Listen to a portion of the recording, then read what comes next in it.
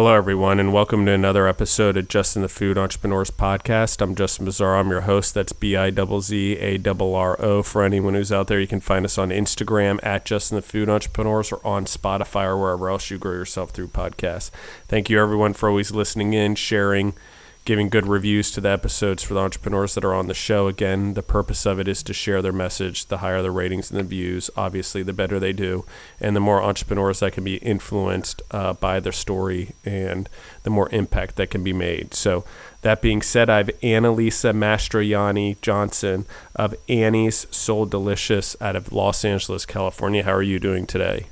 I'm well, thank you. So tell us your story, Annalisa. Like, where did you start? How did you become an entrepreneur? Did you grow up in an entrepreneurial family? How did I start? I think I started young. I just always wanted to do my own thing. And I had different jobs, and none of them quite suit me the way I wanted to live my life.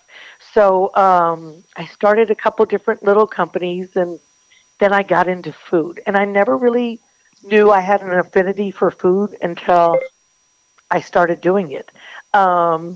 And then I decided I was really good at it. So I started gourmet home meal delivery. And this is back in the days before, there was 20,000 companies doing it. And that morphed into catering. And then when we started doing catering about 5-6 years ago, we found a little niche in soul food. And we started doing soul food, and it became so popular that now we have a full-blown restaurant. So let's talk about this a little bit. Like, sure. Did your family cook? Did your grandmother cook? Like, where did that sort of come from? You got it. So I come from an Italian family. My father's Italian, my mother's Swedish. Both of them are excellent cooks. My parents were like the first foodies. I mean, before the word was popular, my mother would go through the LA Times and find articles on restaurants, and we would drive to wherever to go eat. So I was born like in a family that loved food. And growing up, we just ate at all these random places all over the place.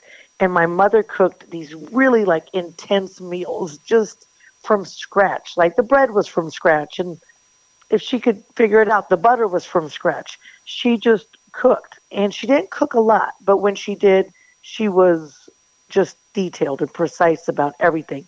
And my dad wasn't home a lot, but when he was home, he could just throw together a meal too.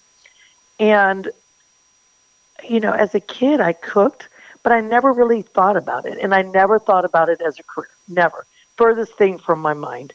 But as I got older, I started to cook, or I would work at a place and I would kind of tweak their menu a little bit and adjust things. And I realized I just had a knack for it. And it just developed that way. And my parents encouraged me because both of them are fascinated by food. I mean, so many of our holiday discussions are about food. Our family discussions are about food. But we would talk about, what we're going to eat for dinner as we were eating breakfast. So we were just a food-loving family.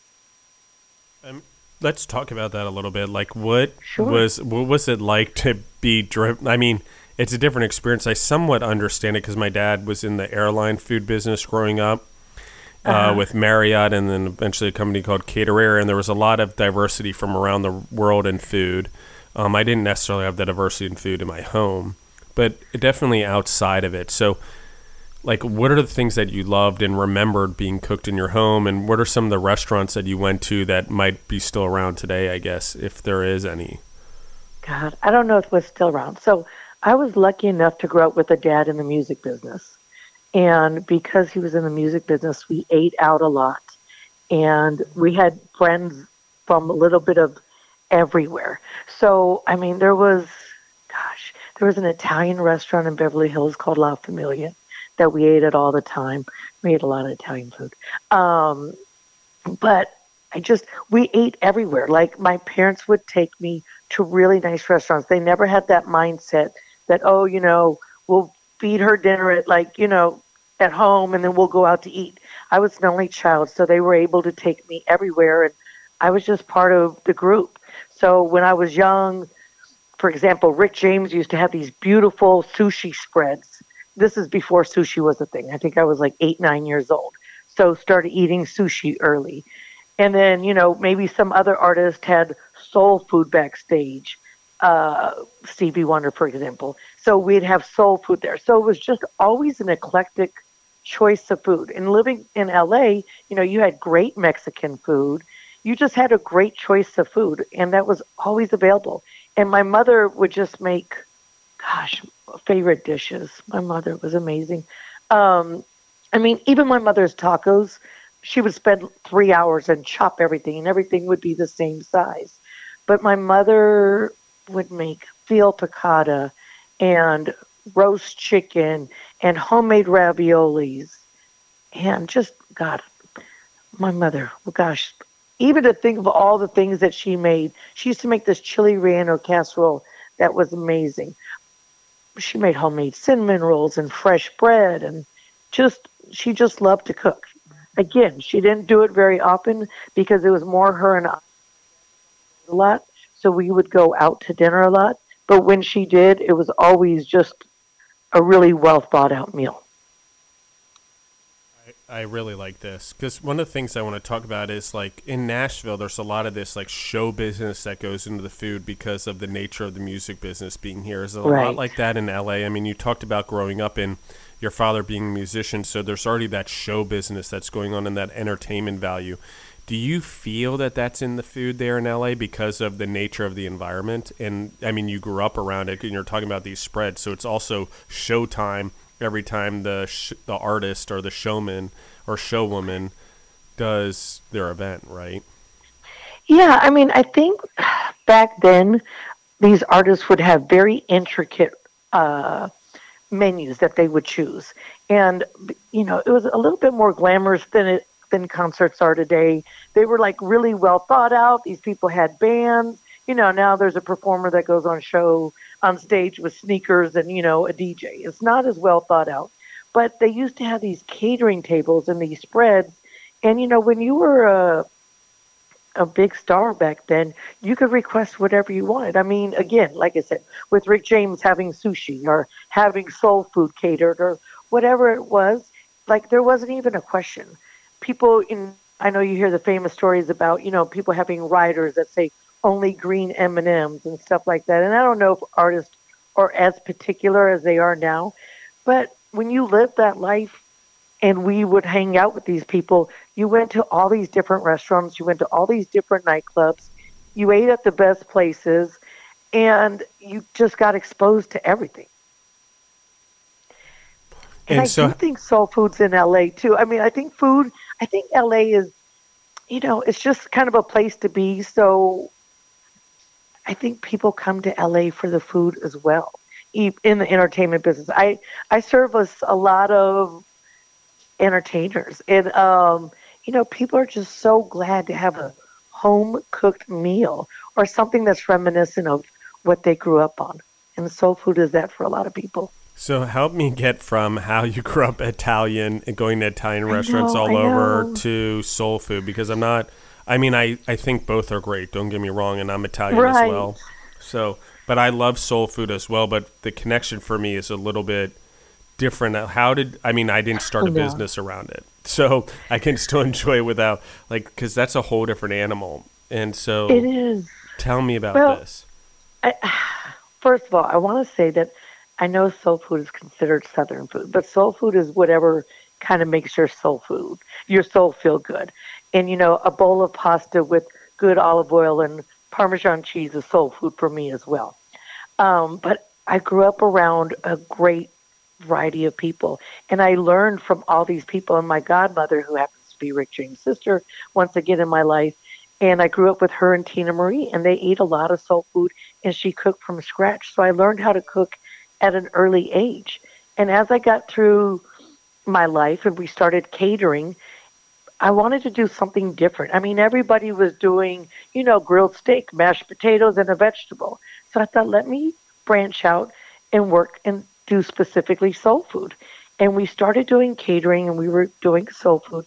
And people were saying, oh, my God, this is amazing. Where can we come? And I'm like, we don't have a restaurant. We just do catering.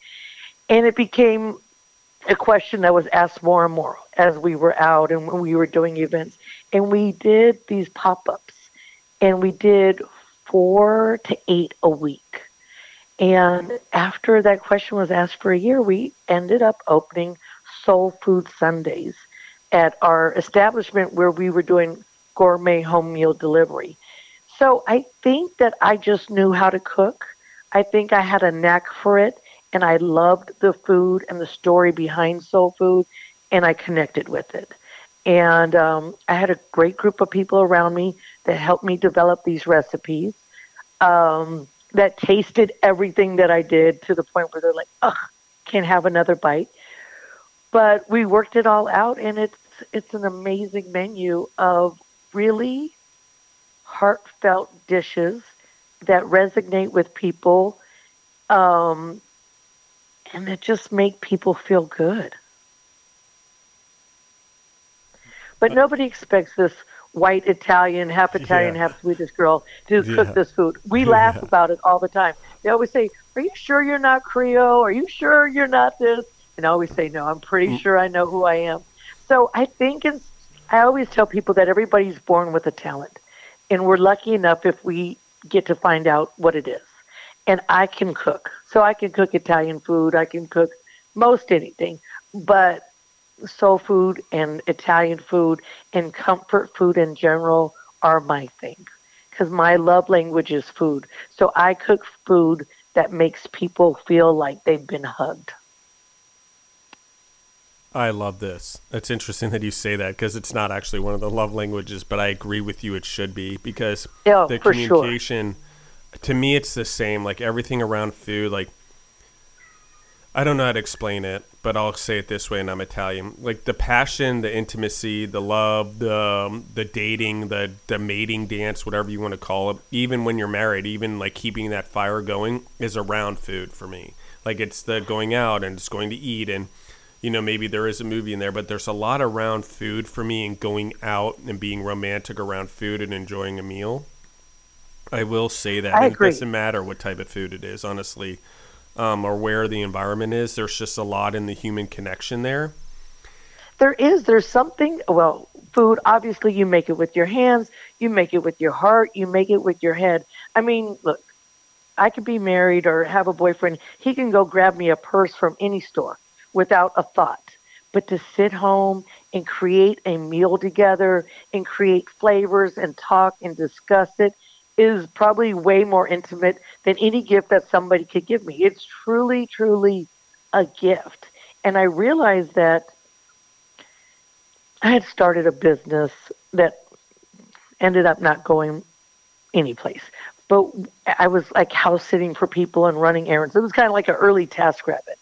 And one of the things that I would do when I left, if I was house sitting, I would leave a bowl of soup for somebody, or leave a bowl of black eyed peas, or leave a pan of macaroni and cheese. Because when I was at these people's house, I didn't know what else to do while I was house sitting but cook something. And I figured, oh, if I'm going to use their stuff and be here, I might as well leave it for them. And it was always their favorite part of it. And everybody was just like, oh my God, I love this. I love this. I can taste it. I can taste it. But I think you can taste when people love you in their food. I mean, like, look at the difference between Jack in a Box, you know what I mean? And a home cooked meal. There's just something you don't get. And that's really been my blessing with people is that they always say, I taste it. I just taste it. And I know exactly what they mean. What's your favorite? I mean, let's just talk about like out of soul food. Like, what's your favorite food? Like, where to cook or to serve? Like, where, we can talk about the most popular, but what's your favorite to sort of cook Well, my and favorite is the throw most your love popular. into? It's the oxtails. They're amazing. And I think the banana pudding are probably my two favorite things. In fact, I don't even make the banana pudding anymore because I make myself so sick from eating it while I'm cooking it that I just can't do it anymore. It's my I favorite thing. understand It's that. the perfect, perfect, perfect dessert. And the oxtails are something that a lot of people were raised on, but if they're not cooked right, they're tough and they're nothing special. And if they're cooked to precision, they're amazing, fall off the bone perfection. And not many people can do it like that. And they're typically associated with Caribbean or Jamaican places, and people say, "Oh, are they Jamaican style oxtails?" And I say, "No, they're classic soul food." And then people eat them, and they're like, "Oh my god!" Like it's the biggest thing we get is, "Oh my god, you were right." And maybe because I talk about them so much, they are our biggest seller. But they were a throwaway food. But again, Italians eat oxtails, and Mexicans eat oxtails, and Chinese eat oxtails, and Filipinos eat oxtails. Everybody eats oxtails because they were all really cheap, food that nobody wanted. So they gave them to the poor people, and they figured out how to stew them and make perfection out of them. And now we're so blessed with one of the juiciest, most flavorful pieces of meat there are. I agree with you actually, and I've even seen like the meat boiled off and like broken out and made meatballs. I mean, for an oxtail, and it's there's just so many uses of it that are pretty incredible. That I think that it's just such an which I like diversity in food, especially in proteins in the animals that are on our planet, and it's just eating the whole animal and trying to utilize the whole animal is really important to me. Right. And I so agree. that And I being just said, think, it's like go ahead. no, go ahead. I was going to say the way it's marbled, and like it's funny because when people hear oxtails, sometimes young people come into the restaurant. They're like, "I'm not eating somebody's butt." I'm like, "You're not eating butt. You're eating a tail." But they're turned off by it. But once they taste it, and like the marbling in an oxtail is better than any ribeye that you could ever eat, and more flavorful, and just the way it melts. I mean, again, like you said, an Italian bolognese or in a ragu or something. It's just something undescribable. And to eat the cow from top to bottom, like you said, it's a luxury to be able to have that available to you. And people don't realize that. I mean, more pieces are becoming available or more common nowadays, but it's just because people only knew what to do with certain pieces and they threw away everything else because they weren't familiar. But now that people are familiarizing themselves with other parts, they're becoming more popular. Oxtails used to be throwaway $2.99. Now oxtails are $8-9 a pound. I know it's crazy. Doesn't right? work for us, but it's yeah. crazy. I saw that in the grocery store. I'm like, they used to be like the cheapest things on the planet. For like, sure, why right? is this happening right now? Yeah. I don't know. I feel like the supermarkets are marking up everything extremely more because they know they can get away with it right now. I'm just saying. I will tell you this. My meat guy told me that during the pandemic especially, oxtails became really popular overseas. So a lot of our meat big companies started selling them overseas and they got a better price. And they just matched the price. And if people wanted them, they had to pay for them. We need more oxes. We do. But, then again, when something becomes popular, like, again, I love risotto. You're Italian. Risotto probably cost about, 30-40 cents to make? Yeah, it's so amazing. And in a restaurant, it's $23-25. I know. Throw some fancy mushrooms on there, and it's $28. Exactly. Butter, wine, mushrooms, chicken stock, and rice. How did that become a $23 dish? I know, and it's basically an Italian porridge, for lack of a better term, exactly. just served for dinner. For sure. When you didn't have anything else in the house and you wanted something, you make risotto. Again, but now it's risotto. It sounds beautiful and elegant. And, you could put a scallop on it and get $30-some. Yeah. And so, especially in LA. So the oxtails are this is a really cool concept, and I like this because it's so brave what you've done, because you're taking your personal identity, okay, or your brand. Sorry, I use the word identity right now. That's fine. And but brand, and then you have your the brand that you grew up with, meaning the influence that led you to soul food and led you to do this concept. So what are some of the other dishes that you serve or that you guys do in this? Like the oxtails are just beginning. Tell me about the sides. Tell me about the layering of the food. Like, how do you go about all of it? How do you source your ingredients even? Well, we do a 5 cheese macaroni and cheese. And again, something decadent and simple and comfortable. And none of the cheeses are foreign cheeses that, stink or smell or are unfamiliar. They're all familiar, but the blend of all of them together just make the creamiest, richest macaroni and cheese.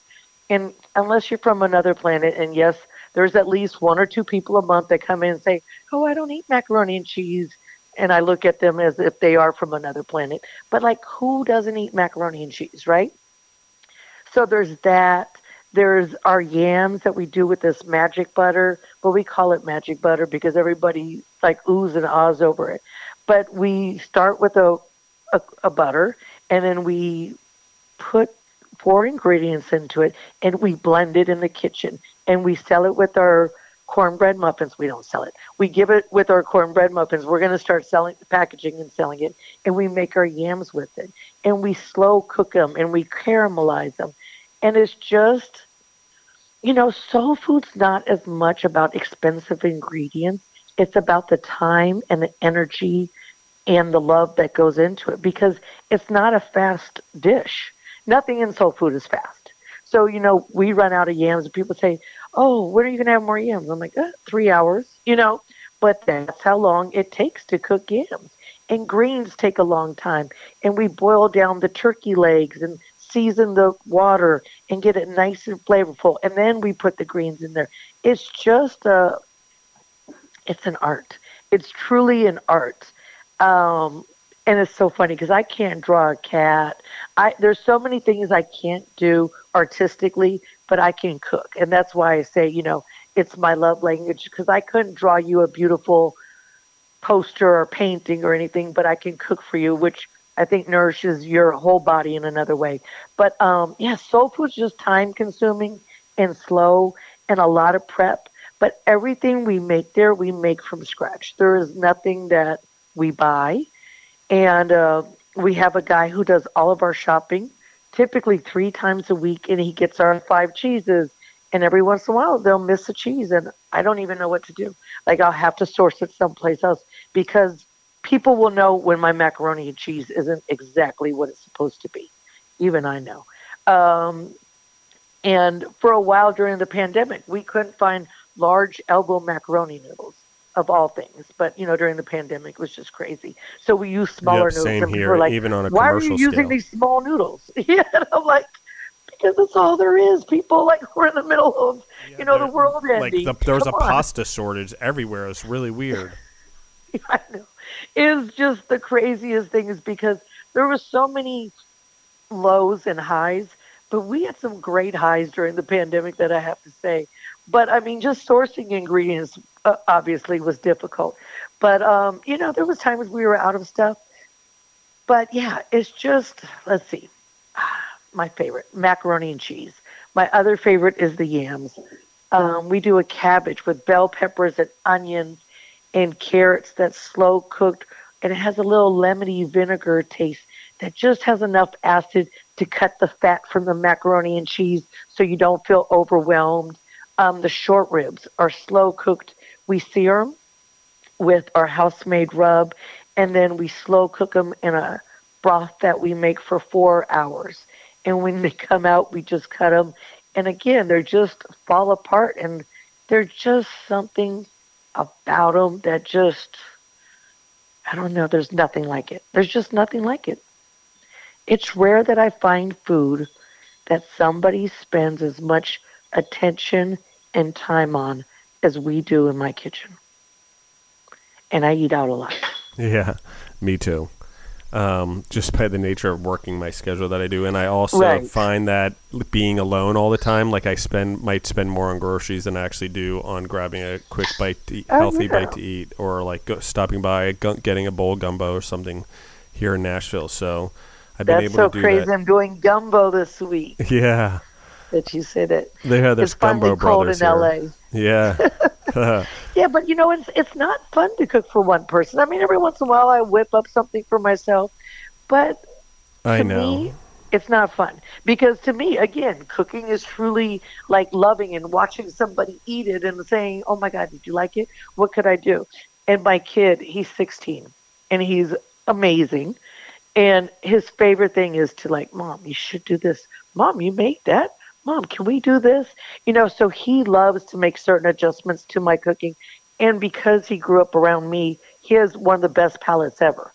So if I'm making lemon pepper wings, he'll say, "Oh, Mom, you need a little bit more lemon," or "Hey, Mom, it's a little heavy on the salt," or he's just great. And he eats everything. So taking him to restaurants and getting his take on stuff or asking him his opinion is kind of like he's kind of my test zone because not that he's a difficult eater, but I know for his age, like if he loves it, then it's good, good.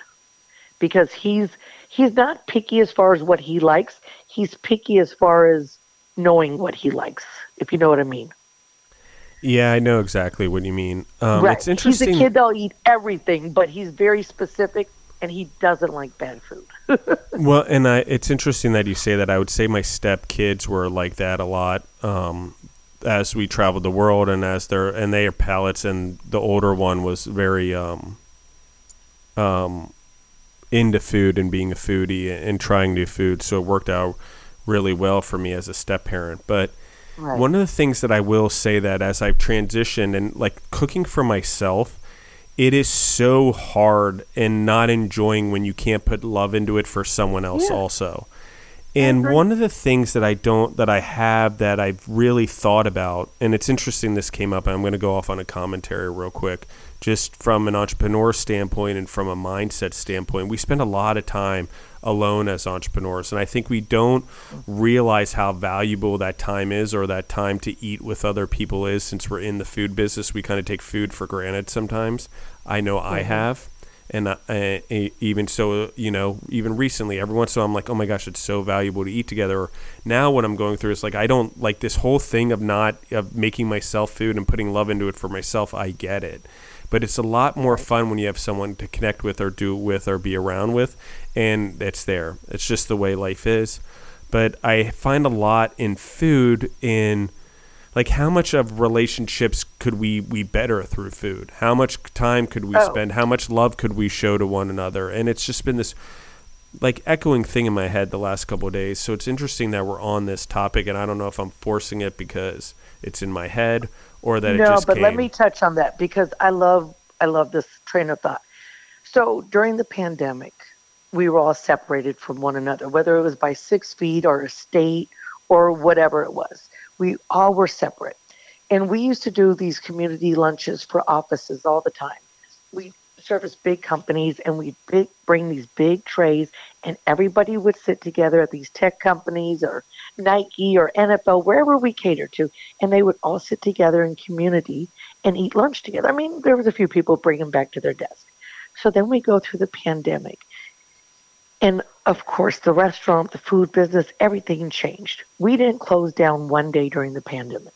I just said, F it. This is who I am. This is what I'm going to do. I'm going to follow the rules. I'll go by these silly guidelines, but I'm going to do it.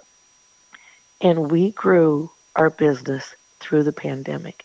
And I don't think it was just as much about the food, but it was about the connection that the food brought. It was not being able to get home to your mom or whatever, and they had food that tasted like home. It was, even though it was in the middle of the pandemic, they knew if they walked in the door, I was going to give them a hug if they needed it. It was people being separated from one another, people not at work, people's lives being upside down for the first time, in their life being turned upside down like this. And then when we started coming back, we do catering in these little box lunches. And I just finally said, I can't do this because it wasn't what I do. And as badly as I needed the money, it just felt so plastic and, oh, what's the word? Just without love that I just said, you know what? I will wait. And I couldn't wait for the day that we were actually able to serve community style again. And people were next to each other and sharing and talking. And I think that the only thing that we had, like especially in LA, because everything was shut down, that we had was food. That's all we had. Even if we had limited amounts, we couldn't go to the movies. We couldn't go to a bowling alley. We couldn't do anything, but we all could sit down and eat. And maybe we couldn't do it together, but we could do that. And I know through that time, I probably gained 40 some pounds. My kid was like, Mom, if you cook anymore, I'm going to burst. But that's the way I could get through this hard time, was by cooking for people, because I didn't know, we all didn't know what was going on. And that was my way of giving somebody a hug and telling them it's going to be okay and we're here for you. And our business doubled over the pandemic, oddly enough, because of it. Well, and I feel that, and I said this like 3 years ago, that if you hit the gas through pandemic and you get your whole team and your restaurant to go through it, you were going to succeed in the other side. And that people didn't get too entitled by everything being thrown at them. Because that it did happen. That weirdly happened. Everyone got so much free money, they got weirdly entitled. Yeah, but we didn't get free money. So yeah, we had a struggle. And it was a struggle. It really was. And it was crazy because we lost our main source of income, which was catering. But the restaurant grew, and people trusted us, and people trusted us to cook for them and love on them and be there for them. And we started holding community drives for homeless, for back to school supplies, for all these different things. And people showed up for us in unbelievable numbers and with as much love and compassion as you could ever imagine. And here was this older Italian white lady trying to bring this community together because she had nothing else to do during this time but to cook. My kid was homeschooling. It was just, there was nothing in this world to do but to cook and give to other people. I totally agree. And I think the giving, I think there was a lot of that. Everyone was trying to give and help. And the businesses that were there, they were just trying to, including my business, we were just trying to make sure that we kept enough business coming in to keep everyone employed, right, so they could stay working and not have to go find jobs when there aren't any, right, and or take a job they didn't want to take in fast food that weren't right, the hours they could take with their kids. And so right, like there was a lot of that and a lot of sacrifice, and things didn't always go well. No. Not for a lot of people. And I think there were a lot of businesses that did well, and I think there were some that didn't do so well. And it was all about the mindset, and I think that's part of what we're talking about here is that mindset. So let's talk about this. Like you grew up, your father was in the music business. You weren't in the food business, although your parents were foodies. Who were some of your greatest mentors or leaders that influenced you or maybe instilled in you core values that you're using today as an entrepreneur or as a human to find success? I have to say my father and my grandmother are the two hardest working people I've ever met in my life. This is a great example. My grandmother used to take the bus to work. She got up one morning, walked to the bus stop. On her way to the bus stop, she got hit by a car. She was probably 60-some years old. She told the guy, "You son of a bitch, you made me miss my bus. Now you're going to drive me to work." That's just who my grandmother was. So this man, drove her to work. She ended up needing knee surgery and everything else, but she had never missed a day of work in her life, and she wasn't going to because that son of a bitch hit her. But, it's just, she's an older, obstinate, stubborn Italian woman. And my dad just always told me, if you don't work, you don't eat. And now I'm learning that maybe that's not like great way to learn because I am a workaholic, but because I love what I do, it doesn't always feel like it.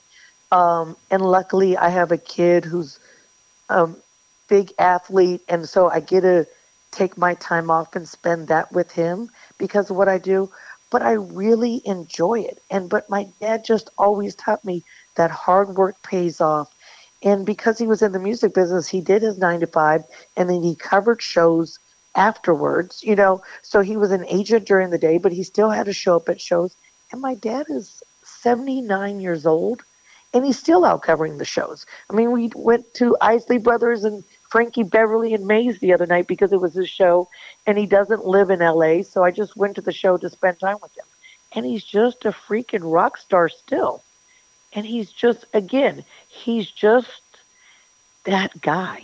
He's just that guy that always provided, always led by example, always showed me that it was possible, never told me Well, he might have asked me if I was out of my mind a few times, but like he questioned Yeah, me, me too. but in an intelligent way, not in a demeaning way. Like, are you sure you got this? Like, what if this? And just always provided me an avenue because I always said to him, like, why didn't you like encourage me to be an attorney or and do this or do that? He said, you never worked well for other people. And I thought, okay, I was an only child. I was headstrong. I was bossy, all these things. But they all seemed to lead me to this path. But yeah, my dad and my grandmother, amazing. I mean, my grandmother's not with me anymore, but she was such a rock star. Like she was a rock star. Just my grandmother went to college at 77 years old and got such high grades that like the teachers would write on the paper, I'm not even sure how to grade this. It's so amazing. She wrote books, and this was a woman who wasn't born into riches like poverty, and made something out of nothing and bought a house, and she was just great. She just had a work ethic and a love and a passion about her. And even when she was old and tired, she just would not buy store bought bread. So she just made her own bread because the other stuff was trash and she wouldn't do it. And she was like old and tired. It's like, Grandma, relax. No, no, no, no. They can't do it like I can. So I think that's where I got it from. Yeah, I love this. I love this. So anyone outside your family, was there anyone in all the years of being around your dad that really had impact on you as a kid, being around all of the celebrities and the musicians? Yeah, I think my greatest gift by that upbringing is that I was never taught that you are just what you are. You can be whatever. I mean, I was raised around a host of wonderful, amazing people. Prince, Rick James, Tina Marie, and all these people. And it was never, you have to be this or you have to be that. They were just family to us. So it wasn't a black and a white issue, and I don't even know if race relations were relevant back then. I'm sure they were, but I never felt that. So when I was at somebody's house and my godmother was black, it wasn't like, oh my God, your godmother's black. No, it was just my godmother. We didn't think about it. So the way my dad raised me was a blessing because he was head of the black music department at William Morris. But it wasn't like, oh, that's them and this is us. It was just one thing, and that's all I knew. So when people would question or comment on it, I would just look at them like, what? I remember getting my hair braided when I was younger. They're like, oh, that's a black hairstyle. You can't do that. And I was like, what? Like, it wasn't a conversation we had in our house. It was just people are people. And because of that, I mean, again, I was raised by legends. I mean, I got to hang out with Prince and Rick James and Tina Marie and Stevie Wonder. And, what kid gets to do that? So I don't know if there was like one person, but so all cool. of that influence was just, it made me who I am. Well, and one of the things I was lucky enough to like travel a lot as a kid and go to a very diverse school on an international level in D.C. with a lot of like diplomats and stuff, as well as local kids and kids on scholarships. So not all one school district. So we were very economically diverse, also based on scholarships in a Catholic school that you could have families with like 12 kids. And as you know, as an Italian, so. But so I like this too because I never, until I got to college, I actually never saw it. And everyone was talking about diversity, and I'm just like, wait a second, what do you mean we need to call it that? Isn't it something that should be just done and understood naturally? Like when we need to make it a rule, it's not actually being done in the human mind as a concept where we're accepting it. We're having to use rules to create it, and we're not actually using our minds to create the boundaries. But that's a whole other topic. But one of the things was like, in our mind is where it sits, and like it's not something someone can establish for us or market. We have to be able to go experience and expose ourselves and just realize whatever. So I agree with you on that one. But I also, one of the things that you talked about, I think, which was really cool, is the the way your dad looked at life and an open mind, and I think, and also in a way that there wasn't a lot of fear, like you could be whatever you wanted to be, and like your mind was a tool, not something to create fear that held you back. And I think that that's just so true. And I think the same for your grandmother. I mean, she got hit by a car and then went to work. So there's like that. It's like my mom getting kicked by a horse in the ribs and then working for 2 days before she realized her ribs broken. Right. It's like, okay, because I grew up on a farm. I'm like, you know, Mom, at some point you need to stop breaking things and like carrying it around for days at a time. You would shorten your recovery time. But it wasn't the only time. And it's just one of those things that I think, my point being is, I just feel like work ethic, having a strong foundation, and having good core values transcends all that stuff anyway. And it's like when we're all the same and we all believe in the same thing and growing those around us and being true, and we're around a lot of hyper functioning humans that are successful, we care less about those things because we see humans in a way that, you know, we want to be around humans that are of value, that are of not of value, meaning that they're generating value and legacy and benefiting each other and ourselves, and we can benefit them and ourselves, and I think, and themselves. And if that makes sense. It does. And I just think that things are different nowadays because people are so delicate and they're so nervous around each other to say things. I mean, we joke about it all the time. There's people that walk into the restaurant, they're like, "You're Annie?" I'm like, "Yeah." And they're like, "You cook this food?" And I'm like, "Yeah," you know, and we joke about it, but I try and make it really light for people because everybody's so worried about offending each other and saying the wrong thing and using the right pronouns that I grew up in a time where we didn't worry about that. If somebody called you hun, it wasn't being demeaning. It was just a term. You know, I didn't take offense. And now I think people are more cautious. And I grew up in a time of 52 that people were just a little bit more comfortable. And it's funny because I know we've come a long way, but almost we've come too far and become too careful.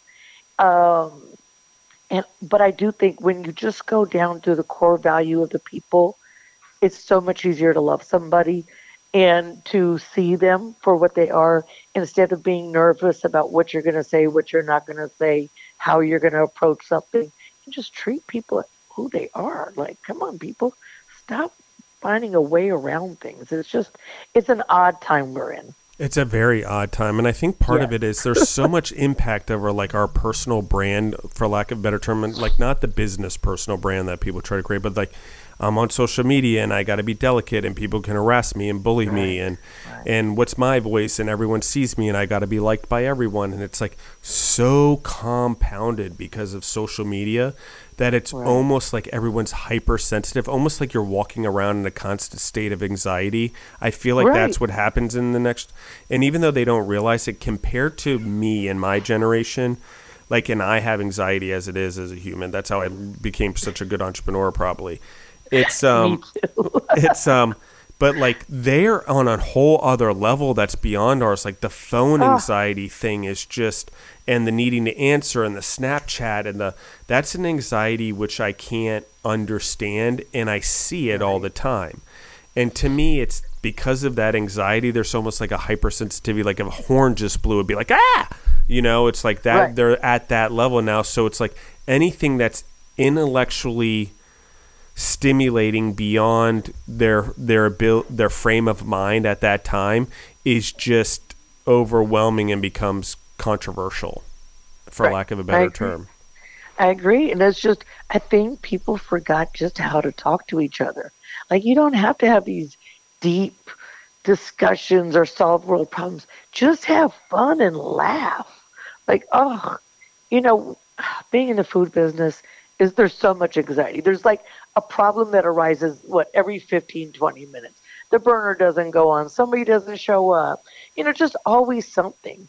And you have to learn how to bounce back. But there's something about your restaurant family that they're the least sensitive bunch. You know, look, I hire a lot of what they call second chancers. I hire mainly from federal halfway houses.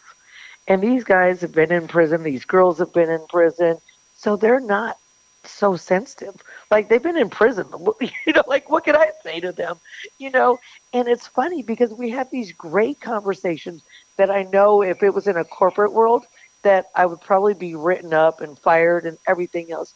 But we have these great laughable conversations with one another because everybody's been kind of at the bottom at some point, and they're just happy to be connected to a group of people that are connected. And it's an amazing vibe that we have, and it's a very like it's a family. It's a very dysfunctional, crazy little family, but it's a family because we bump into each other, we touch each other all day. We can't be careful in the kitchen. You can say hot behind or knife walking through, but you're going to step on somebody's toes. You're going to bump into somebody. You're going to brush against somebody's butt or breast at some point, and nobody takes it as a personal affront. It's just something that happens in the kitchen. And once you get to know that and you accept that people laugh and make jokes about it all day long, and it's great because we're not delicate and we're not careful. We're mindful because nobody wants to be mean to each other, but we're just a family.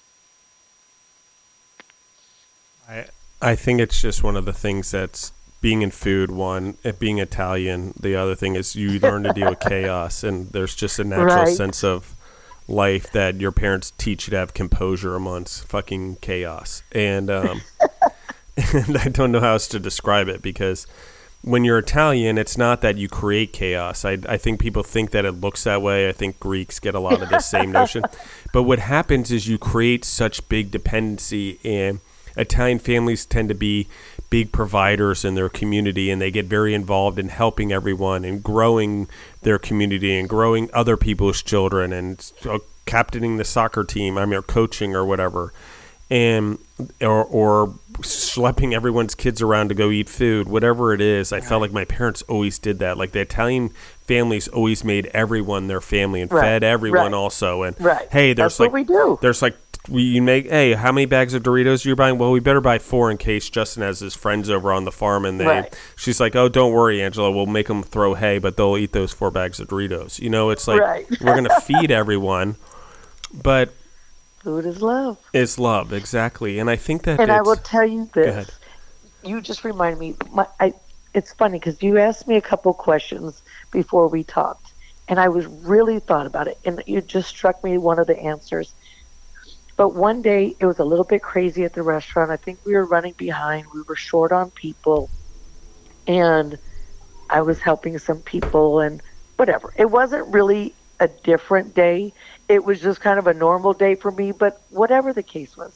And that night, when I go home, I read my Instagram post and I read people's comments to me. And this one lady gave me the nicest compliment, and it had nothing to do with food. She said something about being a woman in business, but she said, you were so elegant and poised through all the chaos at your restaurant, and you held your head high with such grace and dealt with your employees and the customers. I was in awe. And I was so flattered by that. Like, people can say, oh, you have great oxtails, and I love it. Don't get me wrong. But her noticing that without me even thinking about it was a huge compliment. And it's funny that you bring up the word chaos because it's just what I do. We have to manage chaos in a restaurant because you always kind of have to plan for the worst. So to have a woman say that, to have anybody say that to me, but especially for somebody to notice that, I was like, wow, thank you. Like, you get it. Yeah, and one of the things that I will tell you, and this makes my relationships and friendships extremely hard at times, if you haven't been in food or you haven't been on a farm, or where you're in maybe even a high level of professional sports or sporting in some way where you're like chaos is at a high stress level and you got to figure out how to deal with chaos and add structure and order. Like, it's very hard because if you don't live in those worlds and you didn't have to build things or didn't live the life that we're talking about, even as entrepreneurs, like it's hard to relate to people that then have chaos in their life, and like it's like semi chaos comparatively. Let's say like maybe a fraction, like 12% of what it's like to build a food business over 24 years. Just saying, and and you're like, are you seriously disrailing? And I made this mistake recently. Actually, is I let too many people come into my life that were chaos, that didn't do well in chaos, that were coming to me to look to me because I have order, and it really derailed me. And I never really saw, like, it was the first time I'm like, oh yeah, I now have more people trying to get help from me than I'm getting help from or surrounding myself and growing in that particular field. And it really was a weird thing because it is exactly this, like the emotional bankruptcy that happens after a situation of dealing with something when you're at a higher level of dealing with chaos or composure or creating equanimity, which it's like, I don't know how to explain it, guys. It's like when in the middle of a game, it's the shit's going on and the star player makes the 3-pointer that saves the match. Well, everyone's like, oh my God, of course he made it. Well, not of course he made it. No one else on the team got the ball. No one else was put in that situation. No one else had the confidence to handle the chaos that was going on or the stress to shoot the basketball and have a hope of making it. And even if his is 30%, it's still probably 90% higher than anyone else's, you know? No, I do. And people will say something like, you know, when it's hot in the kitchen, it's like 110 degrees. And then you'll talk to somebody, they're like, oh, it was hot at work today. And I look at them and I feel almost like, are you crazy? Like it's hot at work? Like you haven't been here yet. But again, it doesn't make me feel better, but it makes me feel like you guys have no idea. Like I agree with you. Like it's hard for people to identify that have corporate jobs and sit in an office all day and go home and say, I'm tired. And you've been on your feet, you have food all over you, you smell like 1,000 different things, and you put out 10 fires, and then you're like, I'm tired. It's just a different level. I know, and there was a time I'd work in the office for like 8 hours a day. Then I'd like go home, like hang out with my Deborah, my ex, and we'd eat dinner, and then I'd go back to work and train the night shift actually in the manufacturing plant because no one would want to travel during COVID. And this is like 22 years into the business. I'm doing this shit. And everyone's like, what's going on? I'm like, I'm trying to keep this thing together during chaos because nothing in here is trying to do that. But it's a superpower that happens. You just know that you have to. And for anyone else that would work like even 2 jobs, they're just like, oh my gosh, my day was so stressful. I'm like, whoa. Your first job sitting behind the desk was stressful. Like, what are you talking about? And so when people have 3 jobs, I don't even care how much money they have. Much respect to those people because how the frick do you keep track of a schedule like that? You know? And it's like... Yeah, no. And a guaranteed paycheck and all those things. Like, I don't even want to hear about. You have health benefits. You have a guaranteed paycheck. You get 2 weeks of vacation. And wait, what is this PTO? Personal time off? Oh no, I don't want to hear your story. I'm right there with you. Yeah. It makes us kind of snobs, right? I know. It's like I always say it's the gift of giving. It gives us a superpower, and it's like really a gift. And it's hard when you're outside food entrepreneurs or outside restaurateurs that have done it, or like I said, even farmers in some way.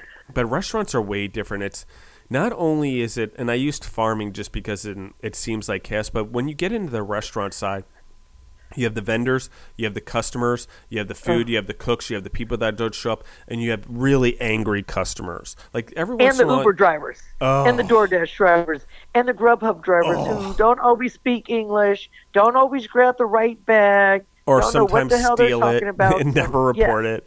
Oh yeah, there's a lot of that. It's just like, and that whole extra layer that the whole delivery driver thing added was just, I can't even, like, people don't realize how fast that grew, and it's the wild west of food. And whatever they did, they've shrunk the margins on the restaurants. They've increased the price to the client. It's like having a pimp. Yes. Half your money goes to the frickin' service charge now. I'm just like 15%, I think it is, now that they just upped it to. And it's like, And And the I'm one of their restaurateur, best tours. Trust me, I know. yeah, and the restaurant's paying the delivery fee now because they want to remain competitive because they can't otherwise because they got a Right. zero fee. And the thing. So I'm not against them, but it's just like, I get it. You think you're helping, but I think there's a little bit of a money grab going on right now Yeah, at such a there needs large to be some scale. regulations. I Yeah, agree. there needs to be regulation. There needs to be proper taxes. There needs to be pushing back on how much these companies can charge for a service and how much they can take from the drivers that are actually delivering it and how much the restaurants are having to now mark up their food to make the food price. It's like the gift that keeps on giving. Everyone has to keep marking up the price to keep making money. And if it's a percentage, the restaurants have to keep marking up their food to pay for the percentage. So it's like constantly changing the percentage that will never change. But the higher their food costs get, the higher the percentage gets in dollars by nature, even if it's constantly 15%. The more I increase my price, that dollars keep getting higher and higher. So you're fighting a battle you're never going to win. And not to mention packaging, which keeps going through the roof. Yeah. Like now you have to package everything individually. And then, you have to add extra sauces. And God forbid you forget one component of their meal because there's 10 components. Now they just get a refund. Oh, it is. It's a crazy time. It's I don't know what we're doing to our food system. And we've allowed too much technology into a tangible good. And that's my opinion. But it's here nor there, and we've allowed too much foreign influence, particularly China, France, Netherlands, maybe even some other places, India, depending on where the food's coming from. We've allowed too much foreign influence on our food systems also, which also is part of the technological problem. And we're thinking like technology, but food is not technology. Food is something that already went through the technology advancements. That's why it's our food. Right. And we already went through picking it as humans, what we could eat and not eat without dying. Or, Justin, don't eat that berry. Okay, don't eat that berry. Right. I've already done that.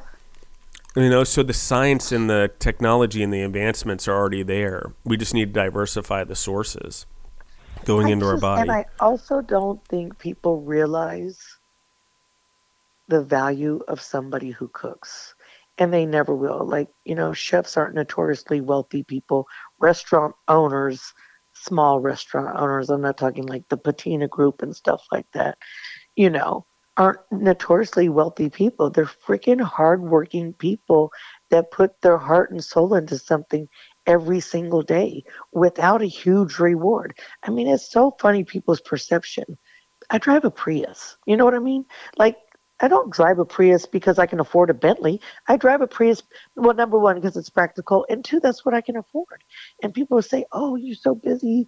Oh, and if I'm not there, oh, you must be on vacation. No, I stayed home because my kid was home. I did this because my kid, like that's when I'm not at work.